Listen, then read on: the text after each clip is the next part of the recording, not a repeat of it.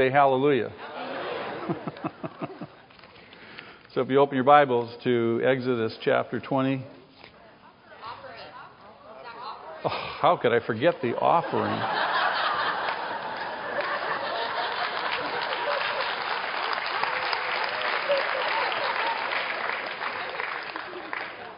Lord, I'm sorry. I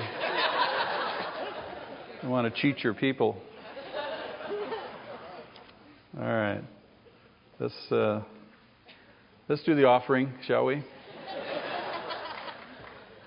Lord, we thank you. That's right. We don't need music. We'll just bring the offering. Lord, we thank you for the privilege of bringing this offering, and thank you, Lord, for faithful people who are anxious to bring that offering, who remind this old pastor, forgetful pastor. Lord, we love you today, and we love your church, and thank you for all you're doing in our midst. We do bring this offering to you as an expression of our love and our commitment. Lord, our obedience to you, our faith. Hallowed be your name, Father. I pray your blessing on all those, Lord, who give this morning by faith according to your word, that they would see your hand meet every need in their life. We pray in Jesus' name. Amen.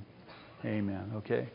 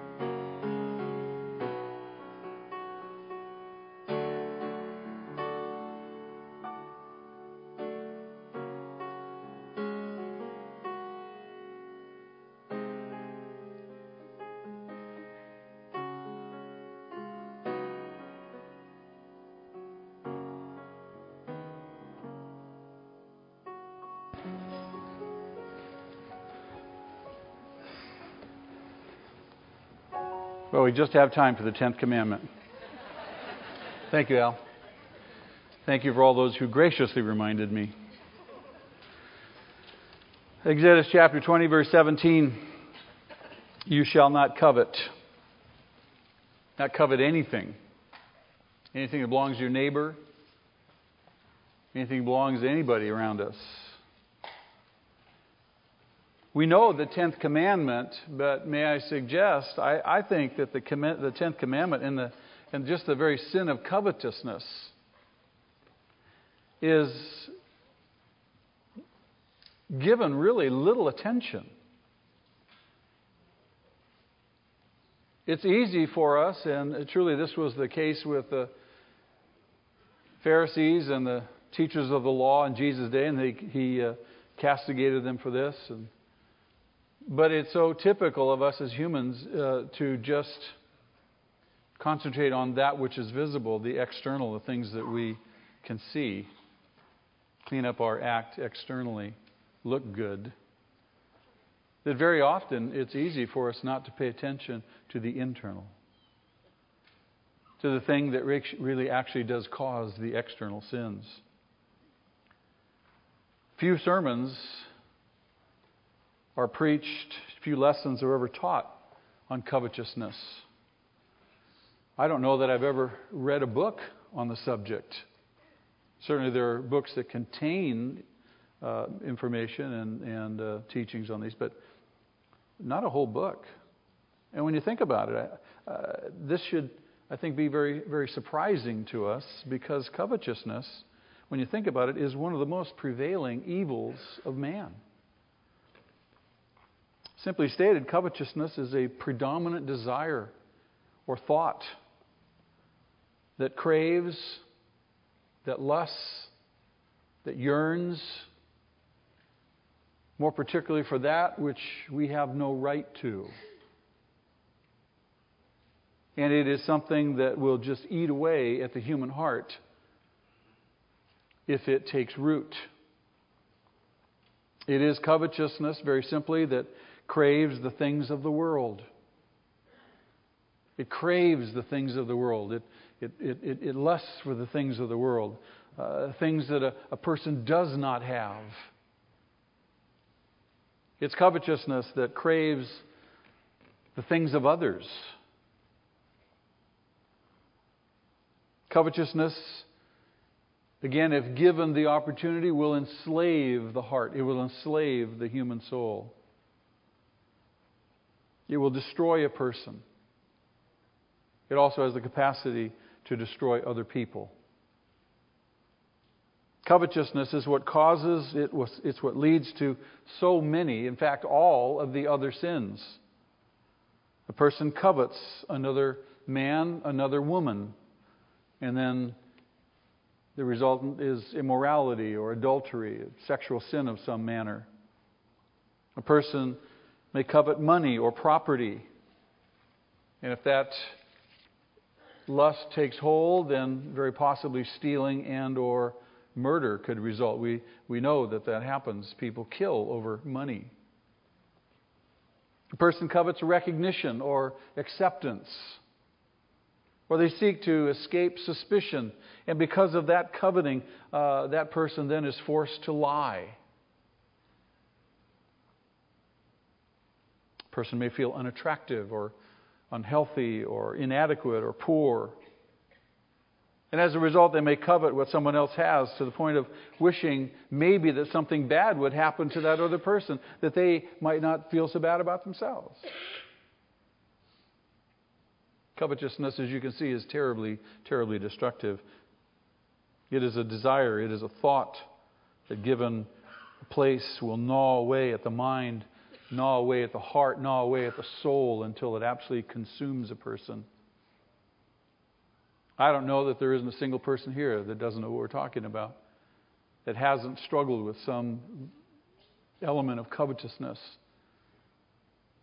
and it hasn't at some point grabbed your heart, got a hold of you, and you can't think about anything else. You can't focus on anything else. It is just consuming to you. And indeed, you're tempted to act out that thought. And sometimes that temptation is absolutely overwhelming. Those thoughts, those desires left unchecked, that they will, if allowed, they will force you to act. Many people say, I'm just powerless. I can't stop myself. I'm just consumed with this. In such moments, it's only the power of God that can enable us to withstand that temptation. Only God can keep us from reaching out and taking what is not ours. It's only God. Hence, we understand the necessity to be ultimately absolutely committed to Him. Because we see how vulnerable we are. We're so vulnerable. We dare not deceive ourselves. We dare not fool ourselves and think, I've got it all under control. I'm not doing this. I'm not doing that. I'm not doing that. Well, let's open up the heart. If we could, in some manner, in some fashion, with our modern technology, flash everybody's thoughts and desires on the screen just the past week, I certainly would not be the first volunteer. You know what I'm saying? We look good on the outside. We look great on the outside, but what's going on the inside? This is what Jesus told the Jewish leaders of His day. He said on the outside you're nice and clean. You're like whitewashed tombs. You look really good, but inside you're full of dead men's bones. Or you're like a cup that's been washed on the outside, but inside is old, moldy, crusty, months-old oatmeal.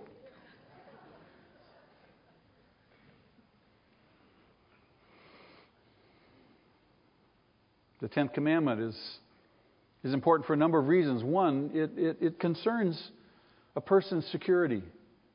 More particularly in that culture, a man's security, all he owns. It forbade coveting anything that belonged to your neighbor. His house, his wife, his servant, his workers, his animals, anything else. A man should be able to live in peace and feel secure. This commandment was meant to point to that. A person should not have to worry about someone coveting and stealing what he has. His wife, his family, his property, his possessions, his joy, or anything else he has should be secure and protected against the covetousness and threat of theft. Covetousness, again, is that inward sin. It's a sin of the heart and the mind. It's a desire of thought. The 10th commandment, if you hadn't noticed, differs from the first 9 in this very fact that it is not an outward sin. The first 9 are outward sins. The 10th is an inward desire that leads to the outward sin.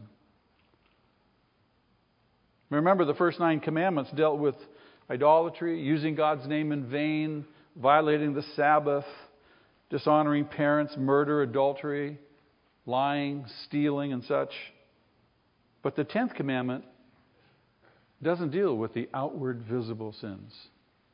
The 10th commandment deals with the human heart, with the inward feelings, the inward thoughts, the inward attitudes, and the inward desires. The 10th commandment, instead of forbidding an action, forbids a state of mind. It goes right to where no other human being can see.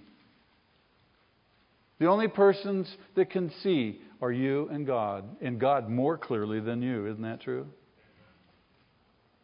You see, you can be living an orgy of covetousness in your mind and in your heart, and no one would know it. We are masters at concealing things, aren't we? You may just look like and act like a typical, normal, everyday, average person, whatever that is. You may have a normal haircut, a congenial face, a conventional manner. You may not have a single telltale extravagance in your life. Nothing necessary to call attention to you, out of the ordinary. You may indeed even be a leader in the church and yet be seething with an angry covetousness. Just inside. Just consuming you. No one would even come close to dreaming that you are covetous. You see, it is an easily camouflaged interior sin.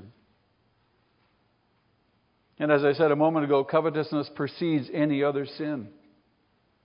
We don't lie, we don't steal, we don't murder, we don't commit sexual sin until we've first done it where? In our heart.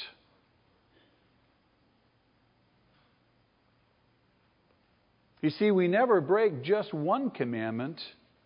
When you've broken one of the first 9, you've already broken the 10th one first. At the minimum, you always break 2.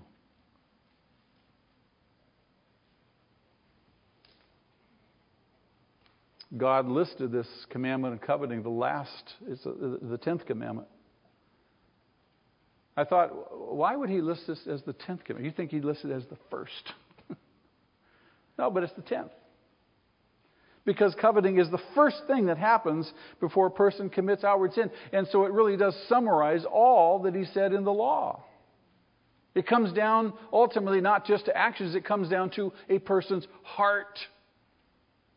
You go down through the first 9 and you tick those off. You say, I'm doing good there, I'm doing good there, I'm doing good there, I'm doing good there. And then boom, you hit the 10th one, just like Paul in Romans chapter 7. Oh! And you see coveting of every kind. You see, before a person ever commits a sinful act, they think about it. They ponder it. They desire to do that. Covetousness is ultimately being so consumed with getting something that we become enslaved by it.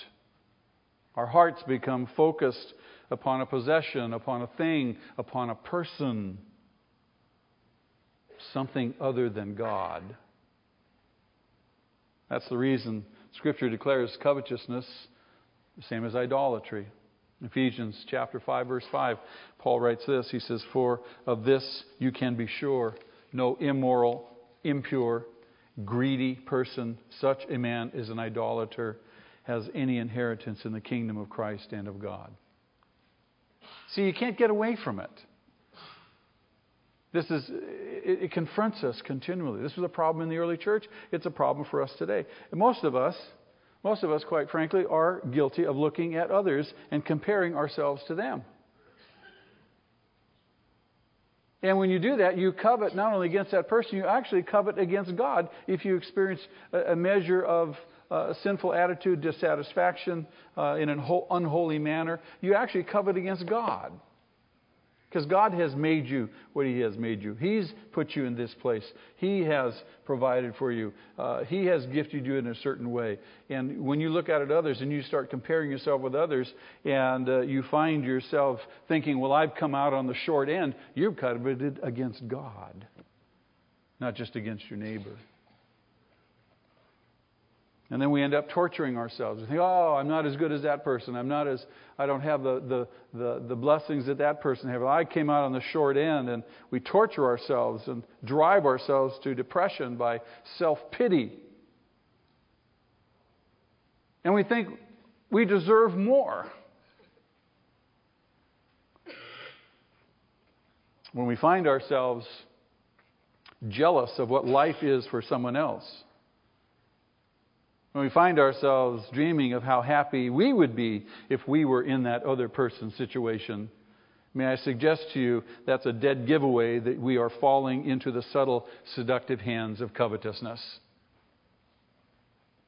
Was it a sin to admire? Well, you're not admiring.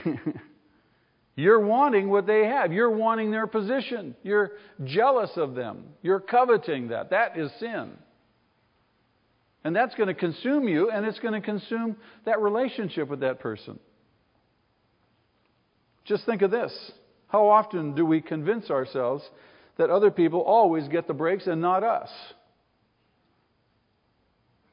Well, they're blessed, not me. How recently have we thought that we were deprived of some opportunity? Some blessing. We look at somebody else's life and we compare. We look to our peers, friends of our own age, and see where they are in life. And we find ourselves plagued with the notion that they had far more opportunity. They just are so privileged and blessed and had the opportunities that I didn't have. Now, you may not associate that with coveting, but that's exactly what it is, and it is destructive. It will eat you up, I promise you. We convince ourselves that we have a sort of cosmic right to equal share of the good things of life, and more particularly in our culture, because we have really developed and fostered an entitlement mentality. Everyone's entitled. We all have an equal right to all the good things and to share in all the good things. And if you believe that, that's a fallacious idea. That's just not life. That's not reality. That's not the way God made things. And it plays into folly in your life. You set yourself up for a huge fall if you think that way. There is no equality to being in the right place at the right time. We all know people who have been in the right place at the right time. Oh, did they get, wow, I wish I could have been in the right place at the right time, like them. Am I making sense? Is this, we tracking? I mean, you're looking at me like,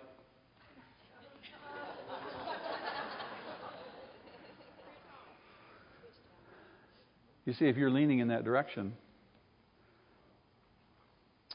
if you think that, well, I have an equal share in all the stuff, if you're leaning in that direction, consider how you would feel if you were averaged out with the world's 2 billion starving people. You heard me say a number of times that I think every Christian ought to go at least once in their life on some cross-cultural mission experience. Just even short term, even 2 weeks out of your life. Take a vacation, go to the mission field, 2 weeks. You come back, go spend some time with John in South Africa. Go feed those poor kids. Go minister in those AIDS hospitals. You come back a marked person, much different than you went. Much more appreciative for what God has given you, much less prone to necessarily envy or jealous and covet that which other people have. You see, we always tend to want to be averaged up, not averaged down. You ever notice that? Oh, I really envy those poor people. I want to be like them. No, we never say that. I envy the rich people. I want to be like them. I want what they have. Covetousness is an insidious sin. And it is powerfully condemned by the Scriptures. The prophet Micah saw it as the source of iniquity and oppression. In Micah chapter 2, he says, "Woe to those who plan iniquity, to those who plot evil on their beds. At morning's light they carry it out, because it is in their power to do so. They covet fields and seize them, and houses and take them. They defraud a man of his home, a fellow man of his inheritance." We all know of those stories. We've heard of those stories even in present life. You don't have to go back to ancient Israel. But this is a dilemma throughout the history of man, coveting. Proverbs 21:26 views covetousness as the dividing line between righteous and evil people. This is what sets them apart. What's in their heart. This is why we need a new heart. All day long, he craves for more. The evil man, all day long, he craves for more. But the righteous give without sparing. In Luke chapter 12, Jesus warned a covetous young man who requested him to make his brother divide the family inheritance. You recall this. And he said, "Watch out, be on your guard against all kinds of greed. A man's life does not consist in the abundance of his possessions." And then he goes on in that same chapter in Luke's Gospel, and Jesus went on to teach the people the parable of the rich fool who planned out his full-barned early retirement. He retired early, didn't he? The very night that he planned his retirement. Early retirement indeed. The Apostle Paul repeatedly addressed covetousness. He told the Ephesians, "But among you there must not be even a hint of sexual immorality or any kind of impurity or of greed, because these are improper for God's holy people." He's saying, in effect, you're better than this.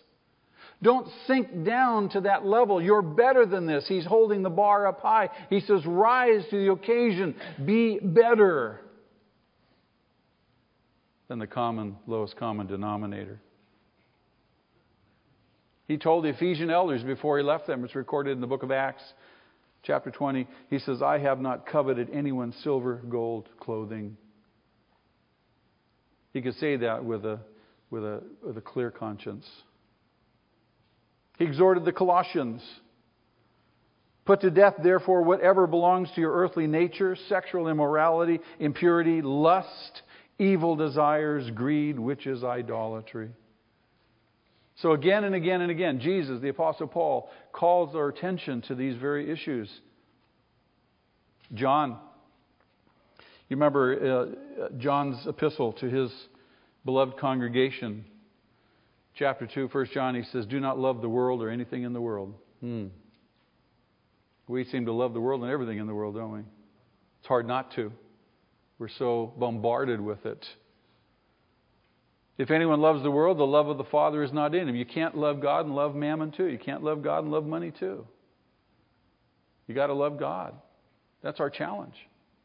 For everything in the world, the cravings of sinful man, the lust of his eyes, the boasting of what he has and does, comes not from the Father but from the world. Again, addressing this whole issue of covetousness. The world and its desires pass away, but the man who does the will of God lives forever. After it's all said and done, what's going to remain? What's going to remain? The man who does the will of God. All the stuff that we strive for, all the stuff that we worry about, all the stuff that we buy increasing amounts of insurance to cover is going to ultimately burn, isn't it? We spend ever increasing amounts of money to protect and to put alarm systems and and on and on and on. It's all going to burn. It's got our focus. We crave and hunger and desire the things of this world. You see, none of us are immune. It just sucks us in. We're not even aware of it. I don't say this for us to throw our hands up and feel hopeless about it, but just to make us aware again and again and again and again, so that we can indeed not only acknowledge that, but also begin to repent of it. When you assess the spiritual significance of the sin of covetousness, in other words, when you really begin to think about it, as the Apostle Paul did, you inevitably are forced to take a very, very deep look into the interior of your heart and your soul. People are always asking me and saying, the longer you're a Christian, does it get easier? Well, in some sense it does. In some sense you develop patterns and habits and ways of living which make your life work and function more effectively. But in another way, your heart is broken more.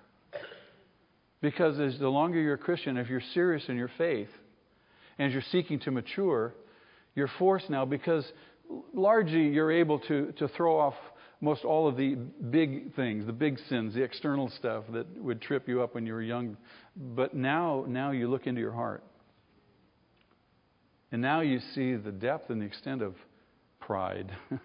You go, ooh. I'm not prideful.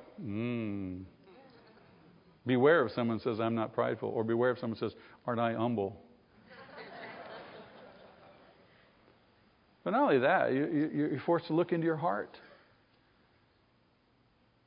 And this is why it's so important to practice the spiritual discipline of silence, of quiet. Just get quiet with God. And say, God, search my heart and show me any hurtful way in me. And then God begins to reveal and show things to you that you just do not want to see. You go, yuck. And you see your evil, you see your covetousness. You see the things that you long for that maybe you're so busy that you don't really focus on them all the time. So you begin to look into your heart and your mind, because that's where the real battle is, isn't it? The battle's not so much out here, the battle's in here. And the longer you're a Christian and the longer you pursue your walk, the struggle, the deeper internal struggle becomes more prominent. Scripture calls us to do all we can to root out this deadly desire, these influences. It's almost as if they're sparks. They're sparks of fire. And you know how when sparks of fire fall on the carpet, what do?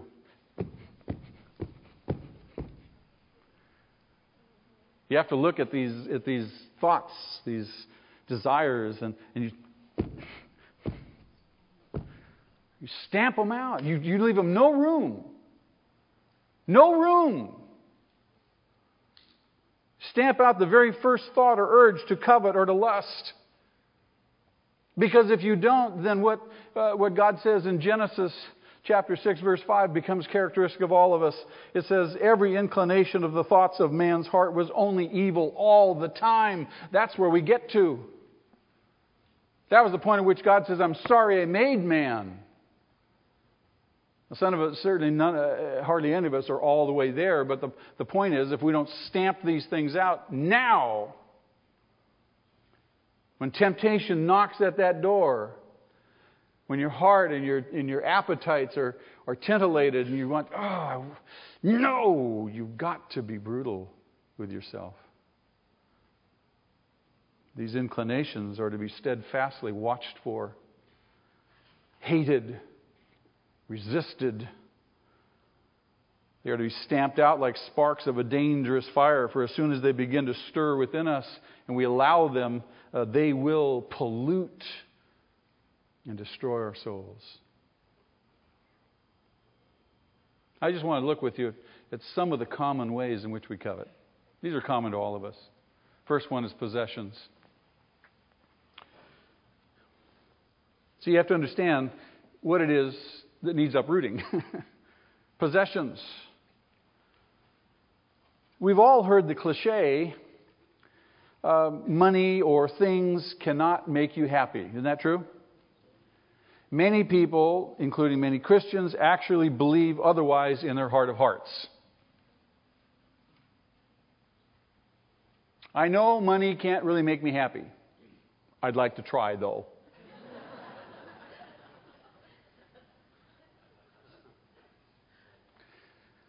Elvis Presley. Elvis had 3 jets. He had 2 Cadillacs, a Rolls Royce, a Lincoln Continental, 2 station wagons, a Jeep, a custom touring bus, and 3 motorcycles. And this was a generation ago. His favorite car was his 1960 Cadillac limousine. The top was covered with pearl white Naugahyde. The body was sprayed with 40 coats of a specially prepared paint that included crushed diamonds. Nearly all the metal trim was plated in 18-karat gold. He had 2 gold telephones in the car.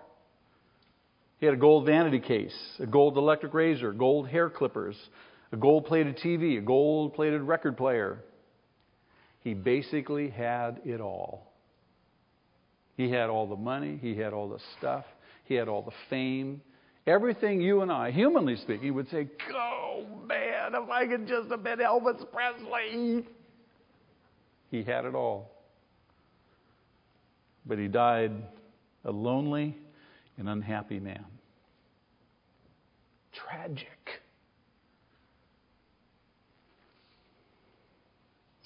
When Diet Coke, I don't know if you know this, Diet Coke first came out, it was only available in the U.S., not available worldwide.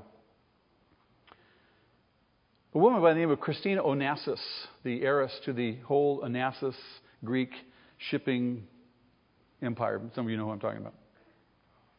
She would monthly dispatch a jet to the U.S. at the cost of $30,000 to pick up cases of the real thing.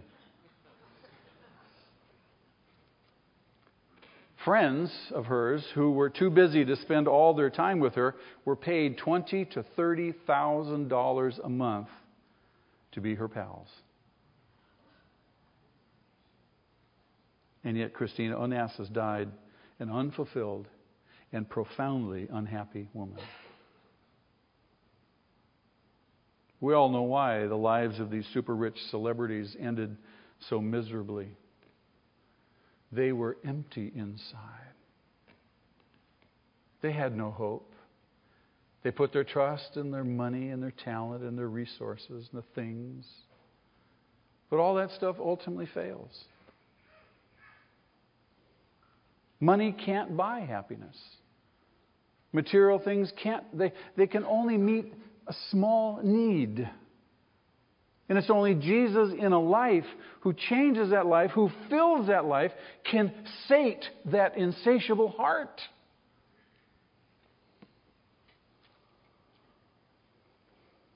Clichés aside, we somehow believe that if we had lots of money, we would be the exception. I'd be different. I had a good friend years ago. I haven't seen him in a number of years, but I had a good friend who was fond of playing the horses. And he was committed to developing a system that would be fail-proof so he could go to the track and he would have laid down the bets. And he was always working, developing. This is before computers. And he was developing a system. And he would tell me continually, he says, Zach, I'm telling you, when I hit it, when this system, when it's going to work, I'm going to give to that. I'm going to buy you a new church. I'd say, Ed, I love you. I said, but if you ain't giving now, you're never going to give then. And I said, you're chasing a dream. There is no system. I said, you need to start honoring God now. You need to start honoring God. You need to get your life right with God now. He never developed a system. Tragically. Paul says, in 1 Timothy chapter 6, the love of money is the root of all kinds of evil. It doesn't say money is the root. Money is not the problem. Money is neutral. It's amoral. That's not the issue. It's the love of money. It's when a person gets consumed by it and that which it can buy. The whole shift of their life is different now. Ecclesiastes 5:10 puts it this way: whoever loves money never has enough money. Whoever loves wealth is never satisfied with his income. He says this too is meaningless. Howard Hughes was asked, how much more money do you need? And his response typically was, that much more. He was never satisfied. And you know Howard Hughes' end. It was obscure, tragic. No one really knows what's happened to him. You see, there's no problem with what the Bible says. The problem is with us. We just need to believe the Bible. But a lot of times we say, oh, okay, I know what it says, but that would never happen to me. Just if I could just win the lottery. Anybody, I'm just going to ask for show. Anybody ever fantasize about winning the lottery? I do. I won't buy a ticket. I will not spend $1 on a ticket. That is absolutely obscene to me. I'll take that $1 and send it to John Schober. But the thought sometimes, I think, oh, I could use $78 million. What do I do with $78 million? It's obscene what I do, and so God has seen fit that I should not win the lottery. You see how easily we're drawn off that? How easily we're seduced? And we look at our situation, we say, well, I guess, Tevye in the field would have heard some great eternal plan. Oh, God, if I were a wealthy man. No, the problem's with us. We need to believe the Bible. We need to believe the Bible. We need to take these words and say, Lord, okay, I am not going to seek to be rich. Because if I seek to be rich, there's a difference between God making you rich and you seeking it. You can seek to do a good job. You can seek to be a faithful worker, employer, a business person, entrepreneur, all that stuff. But if you seek to be rich, you're setting yourself up for a huge failure. So we can covet after possession. We can covet after people. It happens all the time, doesn't it? People coveting after other people, men and women, forbids it. One poignant account of this, which really spoke to me years ago, I read a biography. An older Christian leader was recounting one particular episode, a self-pitying complaint of another Christian leader whose career had soured late in life. And his complaint was this. He said, if only God had given him Ruth Graham for a wife instead of the one he had, then he would have been successful.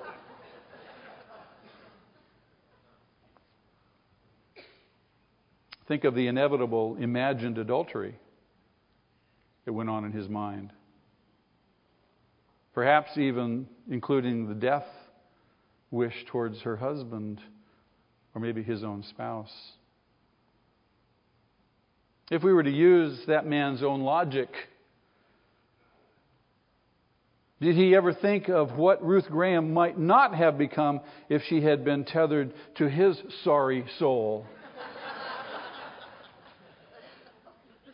It's just always about us, you know.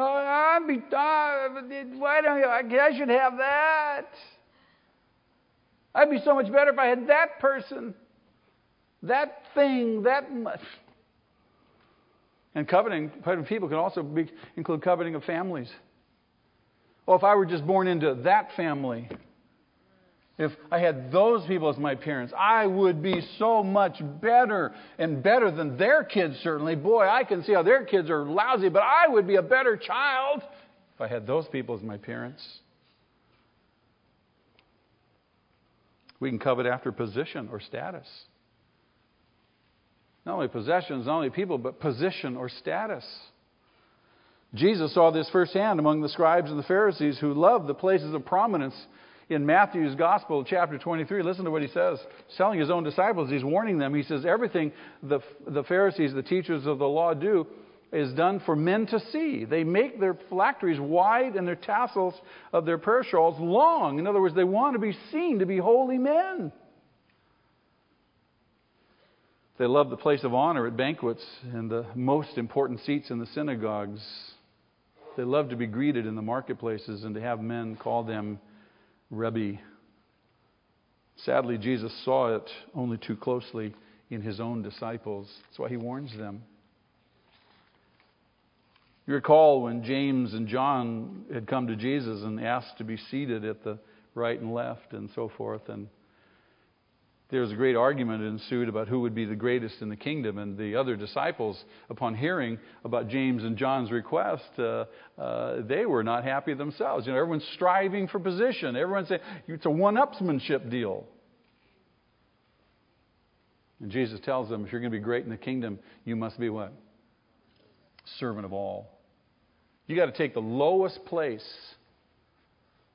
if you're going to be the greatest in the kingdom. That's what Jesus did, didn't he? He humbled himself to the point of servitude. He humbled himself to the point of death, even death on a cross. See, we believe the Bible. This is the way. The Bible gives us the way to life and fulfillment. While we may very often read it and say, oh yeah, I believe that, but we do just the opposite. We are so prone to covet another person's position, another person's place, another person's status. We covet their accomplishments. Some fall to coveting just another person's either educational or professional accomplishments. That PhD should have been yours. Your friend writes a book and it becomes the book that you would have written because you would have done it better. I had a fellow come tell me last night that very same thing. He got a book of his friend from the East Coast wrote, sent him a copy. He's reading this review. He says, I could have written a better book. And then he heard me preach. He went, oh, right to the heart. Laid him out cold, he said. And this attitude of coveting another person's accomplishments can often be accompanied by a quote-unquote, people are getting ahead of me attitude. We're jealous that they get ahead of us. While you're at your desk working hard, people are at the gym working out. They're getting ahead of you. When a friend gets a promotion, he's getting ahead of you. When you're sitting in church listening to a sermon, your unchurched golfing partner is getting ahead of you. I couldn't resist that one. We covet another person's spirituality. This is a particular insidious form of coveting. The Apostle Paul understood this. He was the object of such coveting when he was in prison. And his disciples came to him, and it's recorded in the first chapter of Philippians, that there were others engaged in competition for his spot.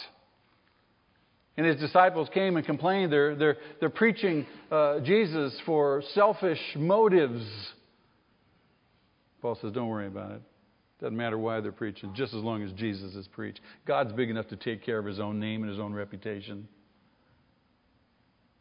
He'll use all things. He's big enough. Don't worry about it. John the Baptist's own disciples, they went to John to warn John of Jesus' rising popularity. They too are insecure that way. And they said, everyone is going to him.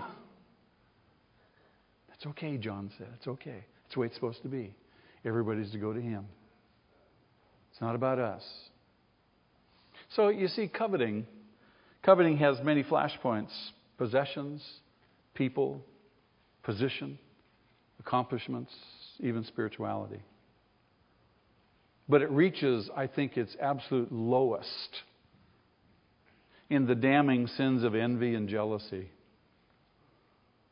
by which one actually feels wounded by the prosperity and by the success of another. Oh, it hurts so much to see them successful. There's a word for this. It's called resentment. That's why the Bible says that no bitter root, no bitterness take hold and rise up in your life. Resentment. Oh, this will destroy more people. Resentment really is a word that describes a longing to do harm to the one envied. But since that's unacceptable, doing harm, the attitude will often manifest itself in one saying things that detract from the other's worth, or maybe also in rejoicing at the other's misfortune. Just looking for a chance for that person to fall so that you can rejoice in it. That they get hurt. You resent them so much. Resentment festers. It festers with a desire to do harm. It whispers continually this thought. Listen, pay attention. I can forgive everything, but not what you are. That you are what you are. That I am not what you are. Indeed, that I am not you. This I cannot forgive. You see, that's the essence of resentment right there. I resent you. I resent that I'm not you. I resent that you are what you are. I can't get past this. I can't forgive this. You see, the fact is we're all covetous. We're all covetous. And this is precisely what the 10th commandment did to Paul. It pointed out to him, even Paul, his own covetousness. He himself was a lawbreaker. In Romans chapter 7, listen to what he says, verses 7 through 9. He's giving a defense for the law and for the reason for the law against the legalists of his day and those who were attacking him in his ministry. He was preaching the grace of God. And so he was saying that the law served a purpose that they were unaware of. He says, it served a purpose that I realize that I am a sinner. He said, I would not have known what sin was except through the law, for I would not know what it was to covet. He picks out the 10th commandment as his example. I would not have known what it was to covet if the law had not said, do not covet. But sin, seizing the opportunity afforded by the commandment, produced in me every kind of covetous desire. For apart from the law, sin is dead. Or more literally, it's dormant. It's just under the surface. And when the law comes to bear, when you stare intently into the perfect, pure law of God, it stirs up sin. None of us can justify ourselves. And he says, verse 9, once I was alive apart from the law. When the commandment came, sin sprang to life and I died. In other words, prior to the 10th commandment and prior to his understanding and looking intently into the 10th commandment, he thought he was doing really well. I'm looking pretty good. Look at me. And then the commandment came. When he seriously considered that 10th commandment, he was now spiritually illuminated. Paul saw that his entire interior life was filled with coveting. And when he tried to abstain from coveting, he says all he could do is covet all the more. The law had killed him. The law had condemned him. He knew what he was. He felt the sentence of death. Beloved, that's the point. That's where we got to get to. That point of ultimate, absolute despair and death. The law has condemned me. I have no hope. I can't justify myself. I can't say, look at me, I'm doing pretty good. No, like Paul, you've got to be devastated by the law. Because it's that very thing, in that despair, that gloriously opened him up to the grace of our Lord Jesus Christ. The grace of God that comes by faith in Jesus. And that grace is the ultimate, the only remedy for a covetous heart. The grace of God. You cannot find a solution anyplace else except at the grace of God. You come to Christ. You recognize you're a sinner. You recognize you're hopeless. You can't fake it anymore. You can't make excuses anymore. You can't hide anymore. You say, God, I am a wretched sinner in my heart. Save me. You come to Him, trusting and depending upon His saving grace. And once you embrace that grace, now you must walk in grace. Now the question is, how does one walk in grace? I get this question all the time. How do you walk in grace?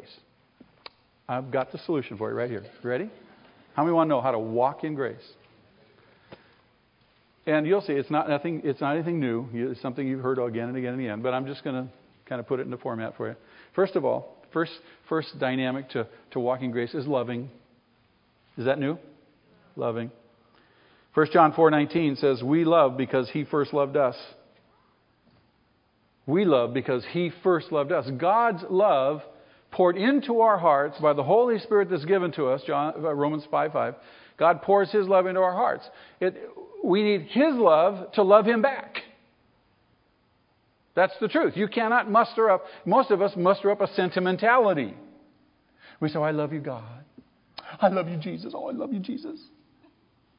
That's not love, it's sentiment. It's a romantic idea. Loving God really is evidenced by what? Obedience. You don't have to say I love you. You just obey. But you can't do it without His power, His strength, His Spirit, His grace in your life. You see, the way to love others is to intensely love God first. But it's got to be by His love that He gives you. It's all Him. It's all Him. It's nothing I can do on my own. This is the miracle of being a believer. You love God intensely, you do it truly, you will love your neighbor as yourself, and as you love your neighbor as yourself, you will thus be liberated from sinful coveting of your neighbor. Does that make sense? Here's a second dynamic, seeking. Seeking. Matthew 6:33, Jesus will provide everything necessary, He says, for a rich, full life to those who seek His kingdom, His reign in their life. Just seek Him. You see, if we are kingdom seekers, and as such, we have everything we will ever need, then we have no need to covet anything.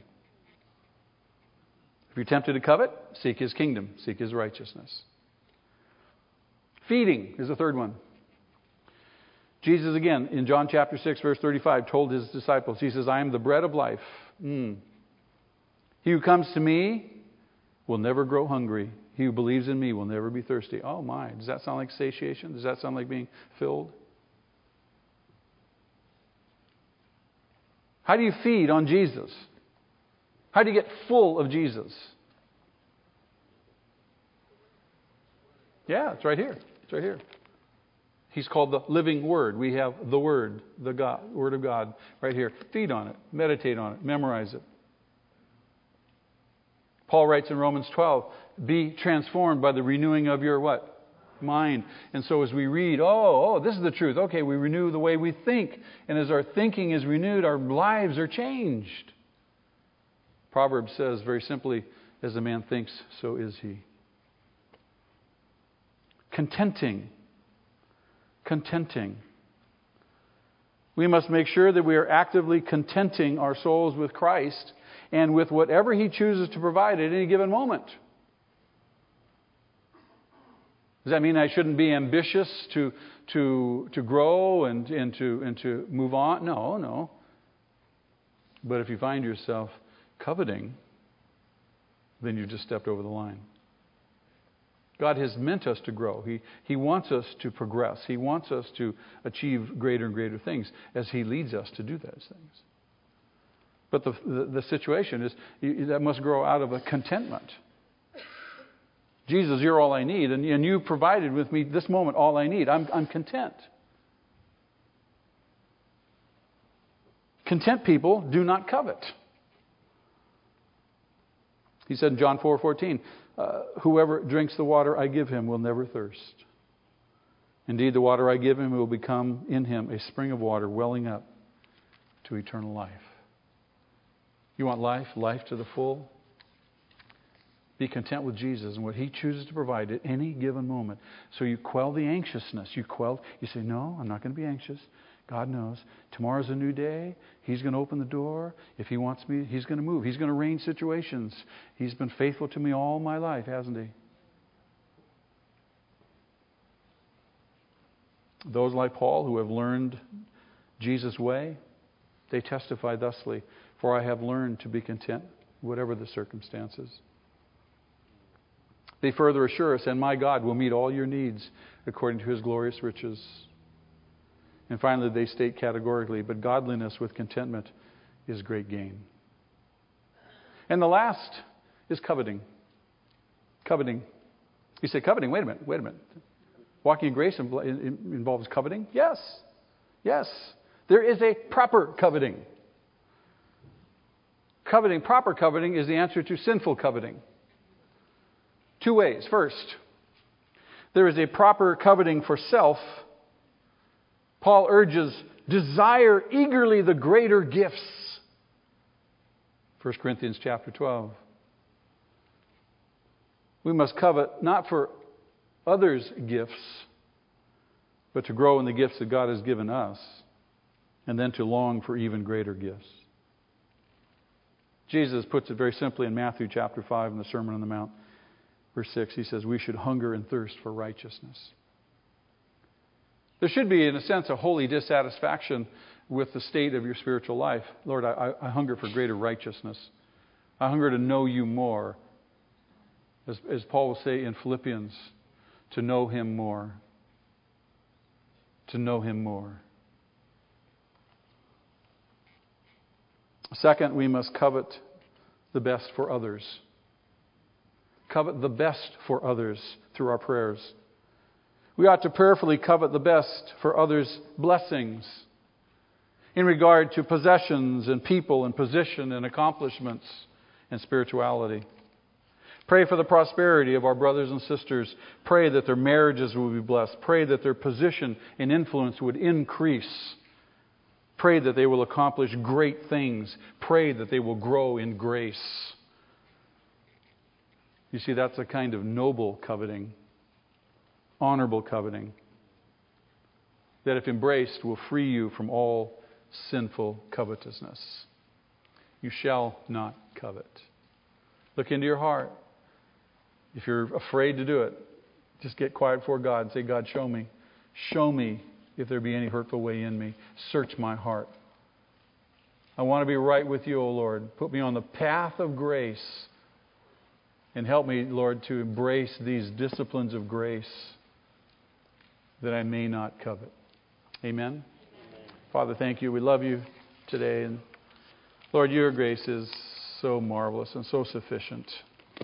Help us to rest in that grace. Help us to trust in that grace, in what You're doing in our lives. Lord, we're not just religious people.